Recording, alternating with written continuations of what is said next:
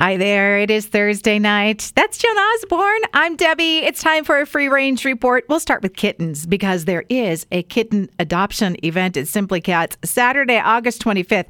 $50 for one kitten, and if you want two kittens, it's $50. And you guys know I always want more cats, but I have three. City Peanut Shop in downtown Boise makes pistachio brittle. I did not know that. I want to try that. Simplot Foods has been showing off an incredible gallery of French fries on their Insta, saying it was a fry tasting event. How can I be a guest taster? And the Idaho Potato Commission posted a recipe idea for a baked potato topping that included mango, and I've never thought about that one before. The Illinois State Fair has unveiled their 800-pound butter sculpture. Did you see that online? They kick off this weekend. This time it's a person milking a cow, all made out of butter. They do this every year.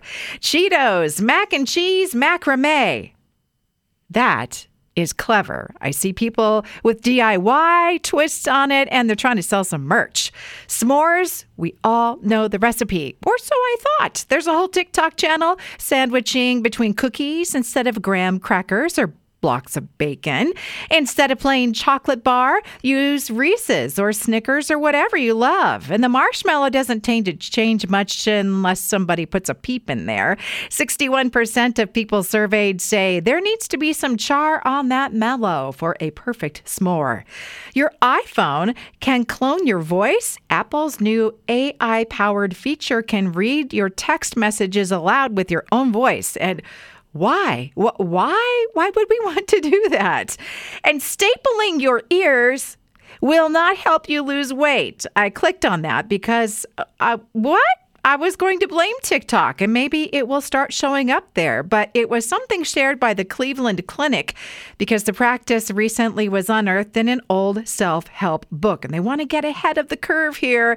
Staple puncture, stapling people's ears at certain points somehow.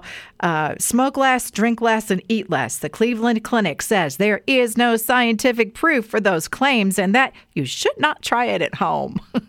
That's a wrap on the Free Range Report tonight. Past editions at riverboise.com and on Apple Podcasts.